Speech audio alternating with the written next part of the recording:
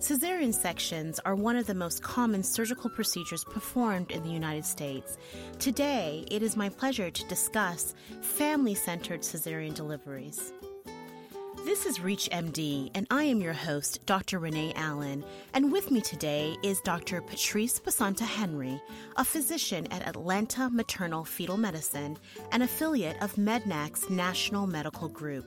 Dr. Basanta-Henry is board certified in both obstetrics and gynecology and maternal fetal medicine, and she also holds a Master of Health Science from Johns Hopkins University. Dr. Basanta-Henry's clinical interests also include intrauterine growth restriction and endocrine disorders in pregnancy. Dr. Henry has published and presented research on the impact of chronic stress on the fetus. Dr. Basanta-Henry, welcome to ReachMD. Thank you, Dr. Allen. It's my pleasure to be here with you today. Dr. Basanta-Henry, can you tell us a little bit more about Mednax National Medical Group and your role within that company? So I am a maternal fetal medicine specialist. And Mednax, the company that I work for, it's a national medical group that is comprised of some of the nation's leading providers of neonatal, anesthesia, maternal fetal, and pediatric physician subspecialty services.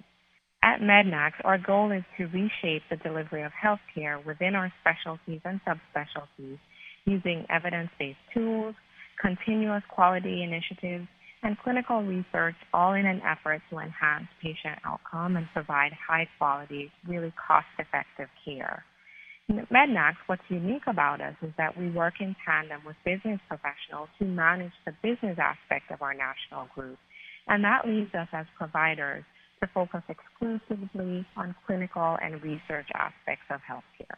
Dr. Basanta-Henry, I am so excited to have you today as a guest speaking about this particular unique topic. We're going to be discussing today family-centered cesarean deliveries and the quote-unquote natural cesarean.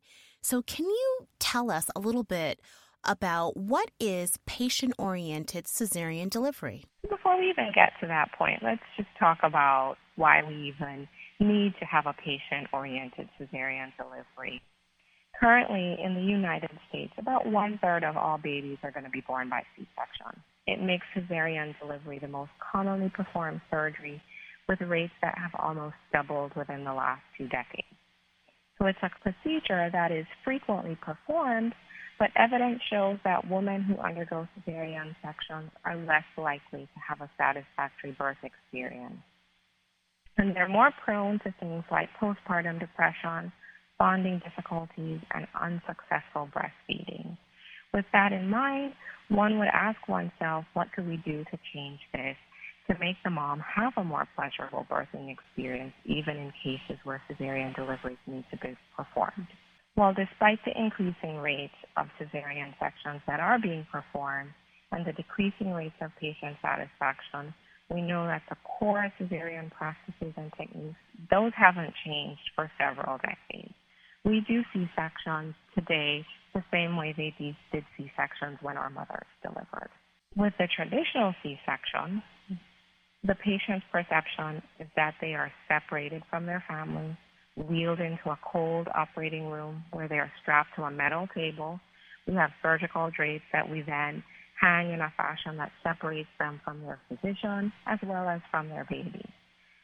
A surgical procedure takes place while they're awake, but there's very little interaction with them. And at some point in time, their baby's delivered, but they're not involved in that process. That baby gets handed off to an awaiting pediatric team, and the mother actually does not have the initial bonding experience with the baby until she's in the recovery room. And that we know is a delay of about 30 to 60 minutes.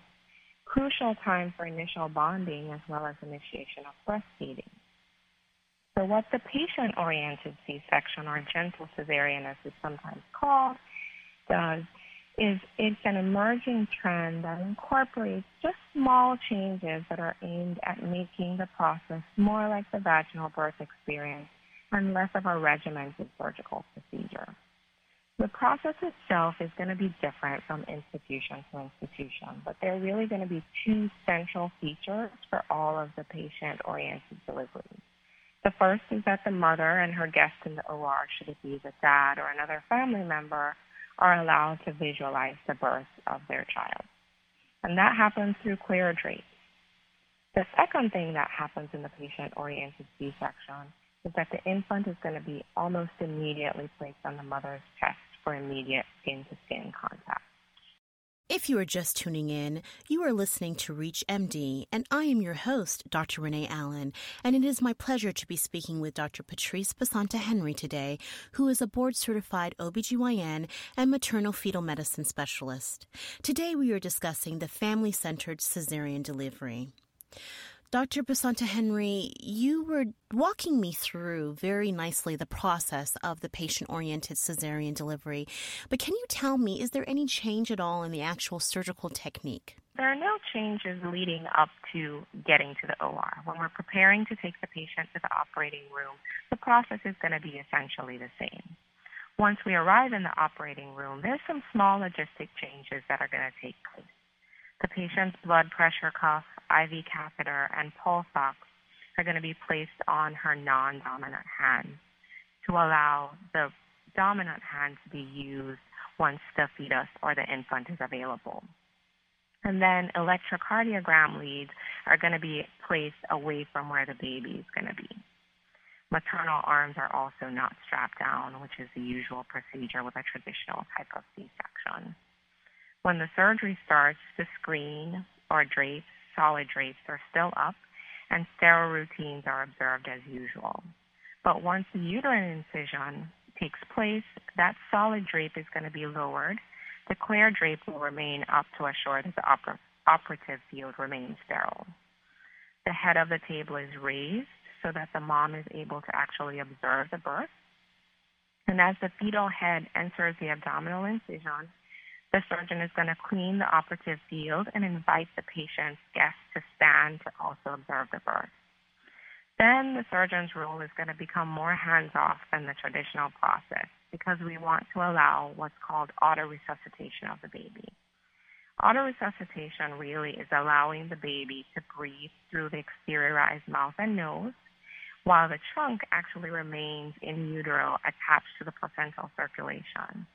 And the thought behind this is by delaying the delivery for a few minutes, it allows the pressure from the contractions of the uterus to expel any kind of lung liquid that's there. And that's similar to what happens during a vaginal delivery.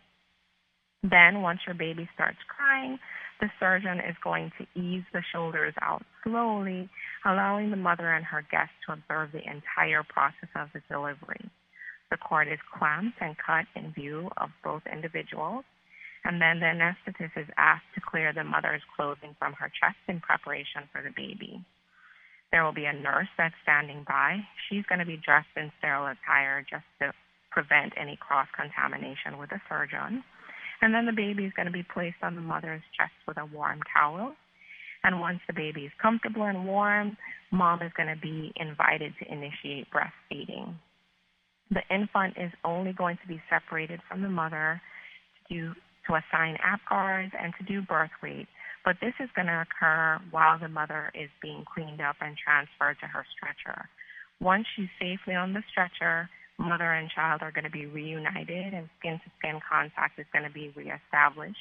They're transported to the recovery room together, and the process continues in the recovery room. Okay, this sounds like a very beautiful and intimate form of cesarean delivery, and I think that as more patients become aware of this, you're going to see more and more requests for this sort of delivery. So, Dr. Basanta Henry, are all patients eligible for a patient-oriented cesarean delivery? Who's a good candidate and who's not a good candidate? So as with any surgical procedure, you want to have careful consideration as to who meets the criteria for a particular approach. And there should be a discussion with the patient as to why she does or does not meet that chosen criteria.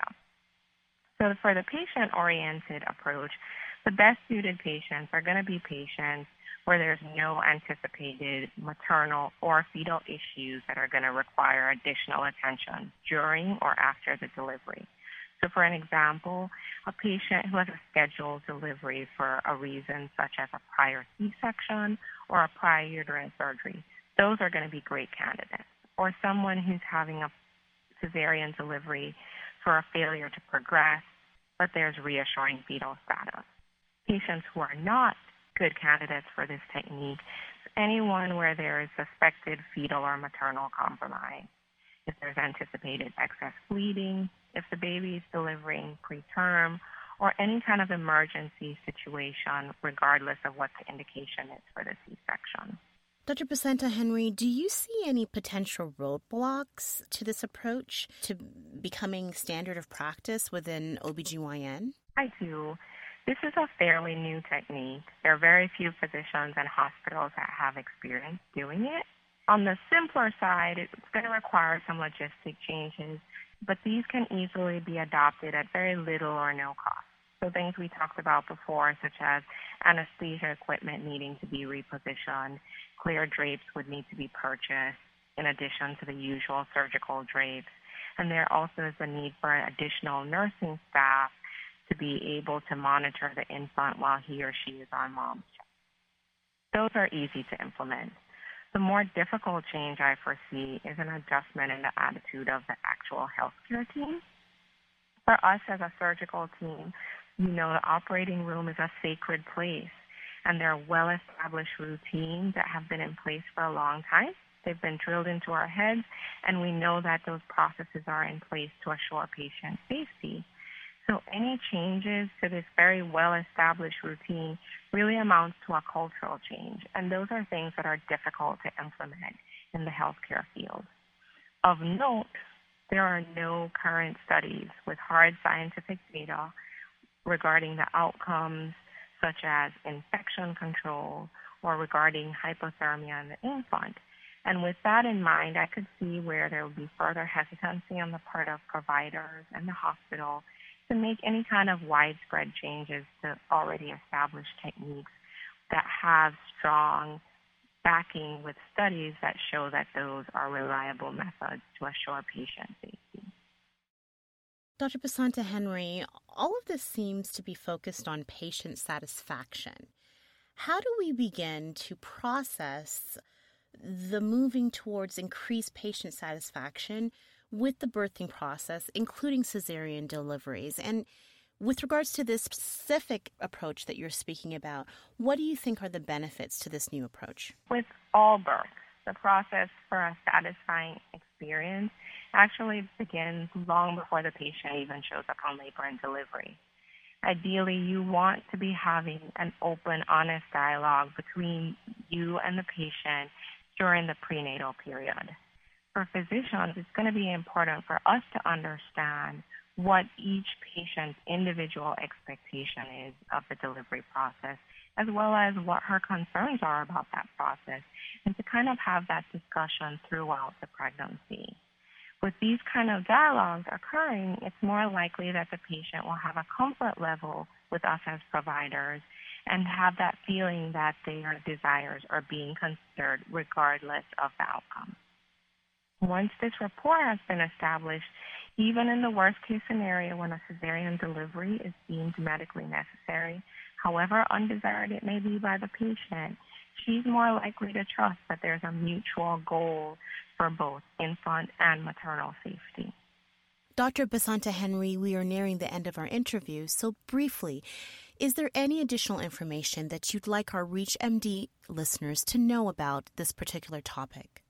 Yes, it's very important for us as providers to remember to communicate through the birthing process, keeping patients and family members abreast of changes in clinical scenarios and making them feel like a part of the delivery process.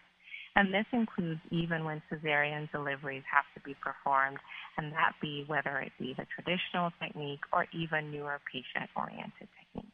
Many thanks to our guest, Dr. Patrice Basanta-Henry, for joining us today and discussing this very timely and appropriate topic about patient-oriented cesarean delivery. Dr. Basanta-Henry, thank you so much for being a guest on ReachMD. It was my pleasure. Thank you for having me. I am your host, Dr. Renee Allen. To download this podcast and others in this series, please visit reachmd.com. We encourage you to like, share, and comment on this episode. Thank you again for listening to ReachMD. Be part of the knowledge.